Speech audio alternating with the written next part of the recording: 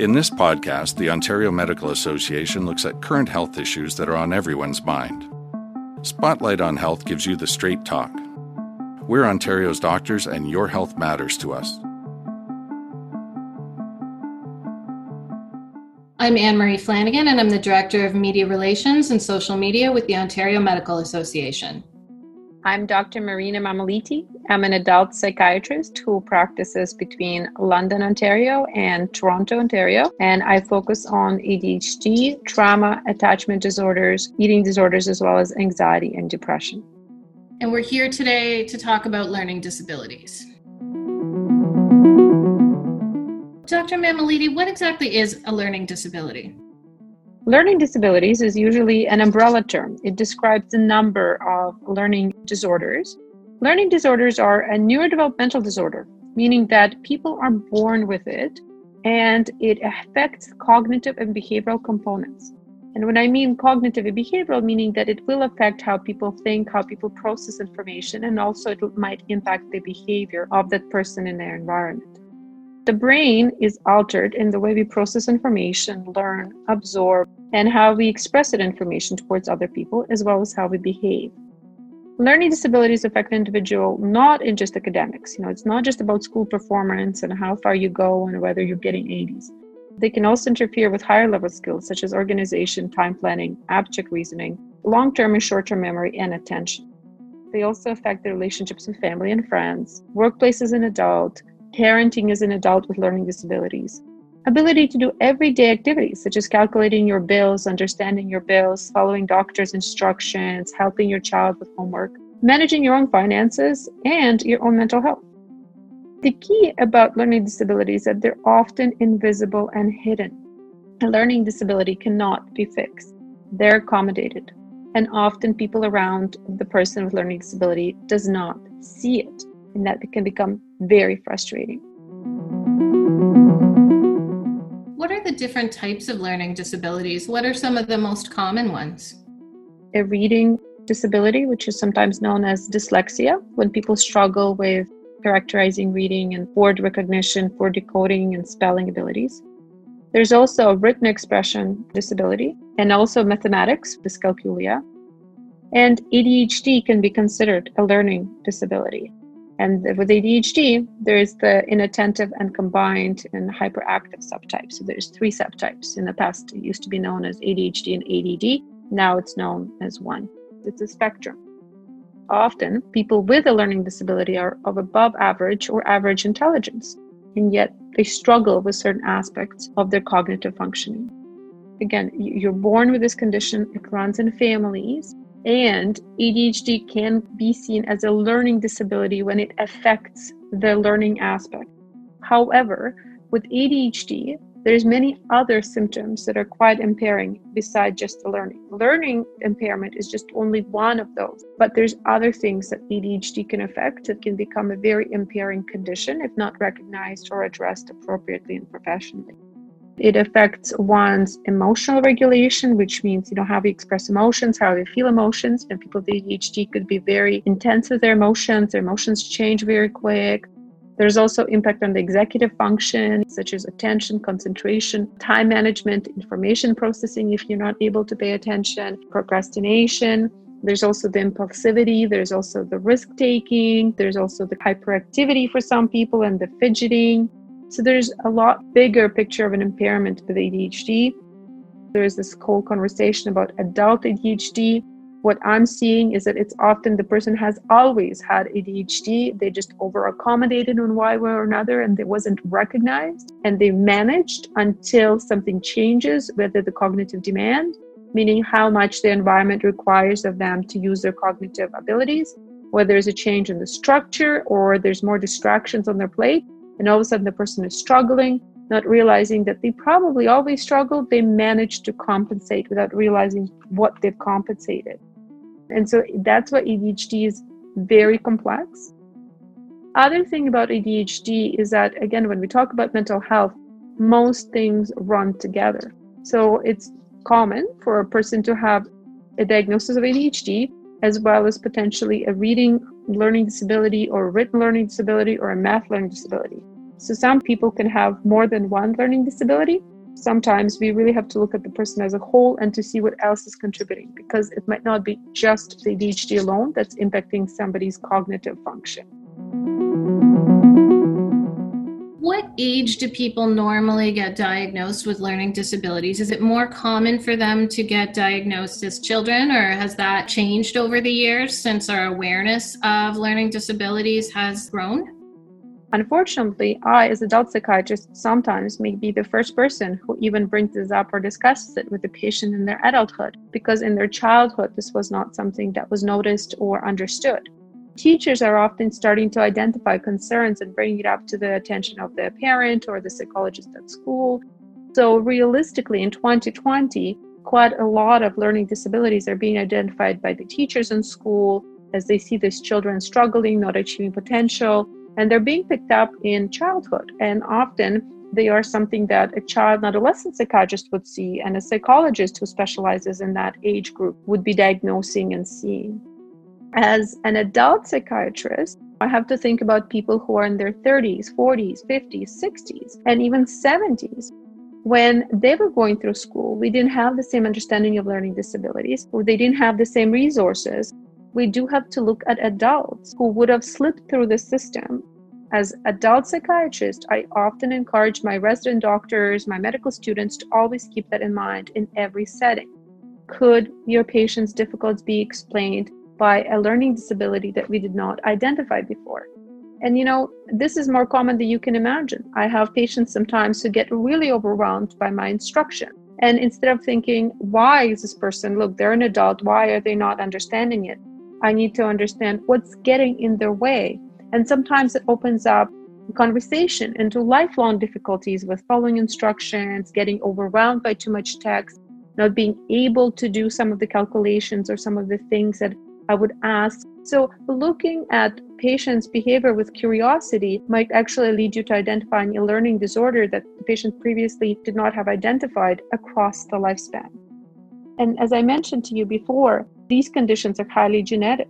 So if you're seeing a child in front of you, chances are other family members had similar difficulties. And so sometimes I see the diagnosis being made after the child in the family has actually been diagnosed.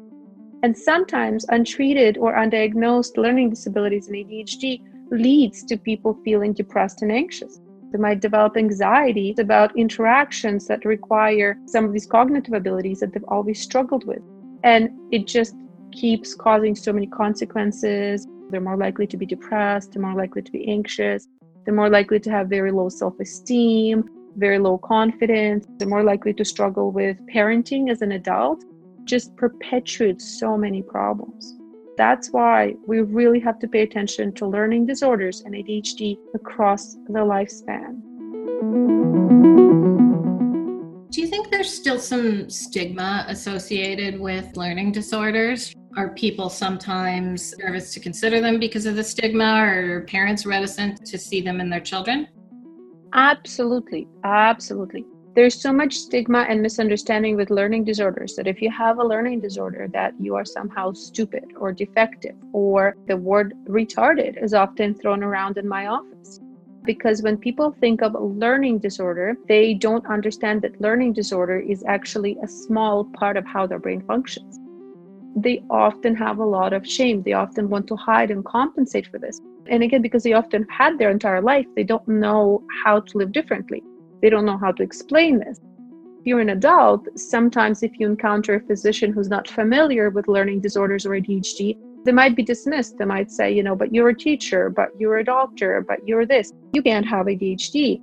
That stigmatized, antiquated view that ADHD means you can't be successful, you can't do anything, which in itself is very stigmatizing to think that people with ADHD can't achieve much. But it does often discourage people for further exploration. There's also the guilt that comes along with a parent who has a child with ADHD, because often the parent has ADHD because they remember their own childhood struggles. They remember how they struggled with the self-esteem, the confidence, or if they were dismissed or blamed and told things like, you're not trying hard enough, what's wrong with you? You're not paying attention, why don't you care? And now they see their own child right now struggling the same way, and the child hearing the same comments. You're not trying hard enough. How could you forget this homework? And so there's a lot of grief that a lot of the parents have towards their own child that might have the same struggles. A lot of the parents will grieve of all the things they could have achieved if they gotten help when their child's getting the help now, or identifying it. And when they're actually able to put the words to what they struggled with for 20, 30, 40, 50 years. I hear this all the time. I wasn't smart enough. I wasn't good enough. I never thought I could do this. That is the disability. They struggled with the disability, which led them to assume that they're not smart and they're not capable, and that prevented them from trying and achieving a potential that now they might not be able to achieve if they're in their 40s and 50s. So there's a lot of grief that comes a lot of the times in adults when they realize they've had a learning disability. There's a lot of anger that sometimes will come as well because they feel let down by previous people. There's definitely a lot of stigma. There's definitely a lot of shame and guilt that goes along in adults, and a lot of wanting to prevent their own children from a lot of disappointment and suffering they have. When would you recommend people speak to their doctor if they have a concern, maybe that they have a learning disorder? You might start noticing, wait, your child might not be able to read the sentence, or your child's struggling, or your child's struggling with the math. They might start telling you that they don't understand, or they thought they did it right, or there is a mistake and they're struggling. That's where I would ask you to start thinking about, could there be disability? Because it's invisible. Just noticing the discrepancy and asking yourself what is getting in the way instead of blaming. Then I need you to ask, who should I talk to about this? And that might be your child's family doctor. That might be the pediatrician. Those are physicians who are very well equipped to talk to, and they might do further referral for a specialist. The Learning Disability Association of Ontario website, as well as CADRA, CADDRA, and CADOC, CADDOC. Those two resources are mostly about ADHD. Unfortunate that a lot of the services of testing and whatnot are not covered by OHIP, and often people encounter a barrier in testing to actually have this diagnosis as an adult. So that's another barrier that we have to acknowledge in terms of managing and understanding learning disabilities and disorders. And what types of treatments or therapies are available? Step one is actually diagnosis, because diagnosis is almost like treatment, identifying what it is that you have, identifying what are the specific deficits for one particular person, what are the strengths, and coming up with a particular plan on managing and accommodating that person. So part of the treatment is diagnosis, identification, and accommodations. Treatment, when we talk about medication, is really available more for ADHD. Medications could be very helpful for ADHD and skills training for ADHD. So it could be managing time, managing organization, emotional regulation skills, social skills, as well as, again, accommodations at a workplace, in a classroom. It could be tools. Sometimes it could be apps, reminders. So a lot of treatment for learning disability is actually identification, understanding, and accommodation. Occupational therapists are healthcare providers who are highly educated in figuring out accommodations, and that could be cognitive and physical accommodations. Sometimes the cognitive accommodations are found after doing a neuropsychiatric testing or neuropsychological testing on somebody. The good news is that ADHD is a clinical diagnosis. You don't have to pay for it. If you see a psychiatrist who treats, understands, and diagnoses ADHD, you can be diagnosed without having to pay outside of pocket, as that assessment is covered by OHIP. However, if there needs to be more assessment to figure out the reading, the disability, to figure out the other learning disabilities, that becomes very complicated, because usually we need a psychoeducational assessment. Usually as a psychiatrist, I cannot diagnose that just on clinical conversation. I might have a strong suspicion, but I can't do the diagnosis by history. Fortunately for children, there is often psychoeducational testing available through the school board or particular specialized centers where there's a psychologist and occupational therapist and a speech-language pathologist who might be part of the assessment to make sure there's no other coexisting conditions that get in the way. So ideally, we recognize this in a child, because the more we can acknowledge it, the more we can understand it and accommodate, the more we set up the child for success, not only in achieving their potential, but also their self-esteem. This podcast is brought to you by the Ontario Medical Association. It is produced and edited by Jody Crawford Productions. This podcast is not intended to provide medical advice for specific situations and is for general educational purposes only. Please consult your doctor if you have symptoms or questions about your health. For more information, please visit our website at oma.org.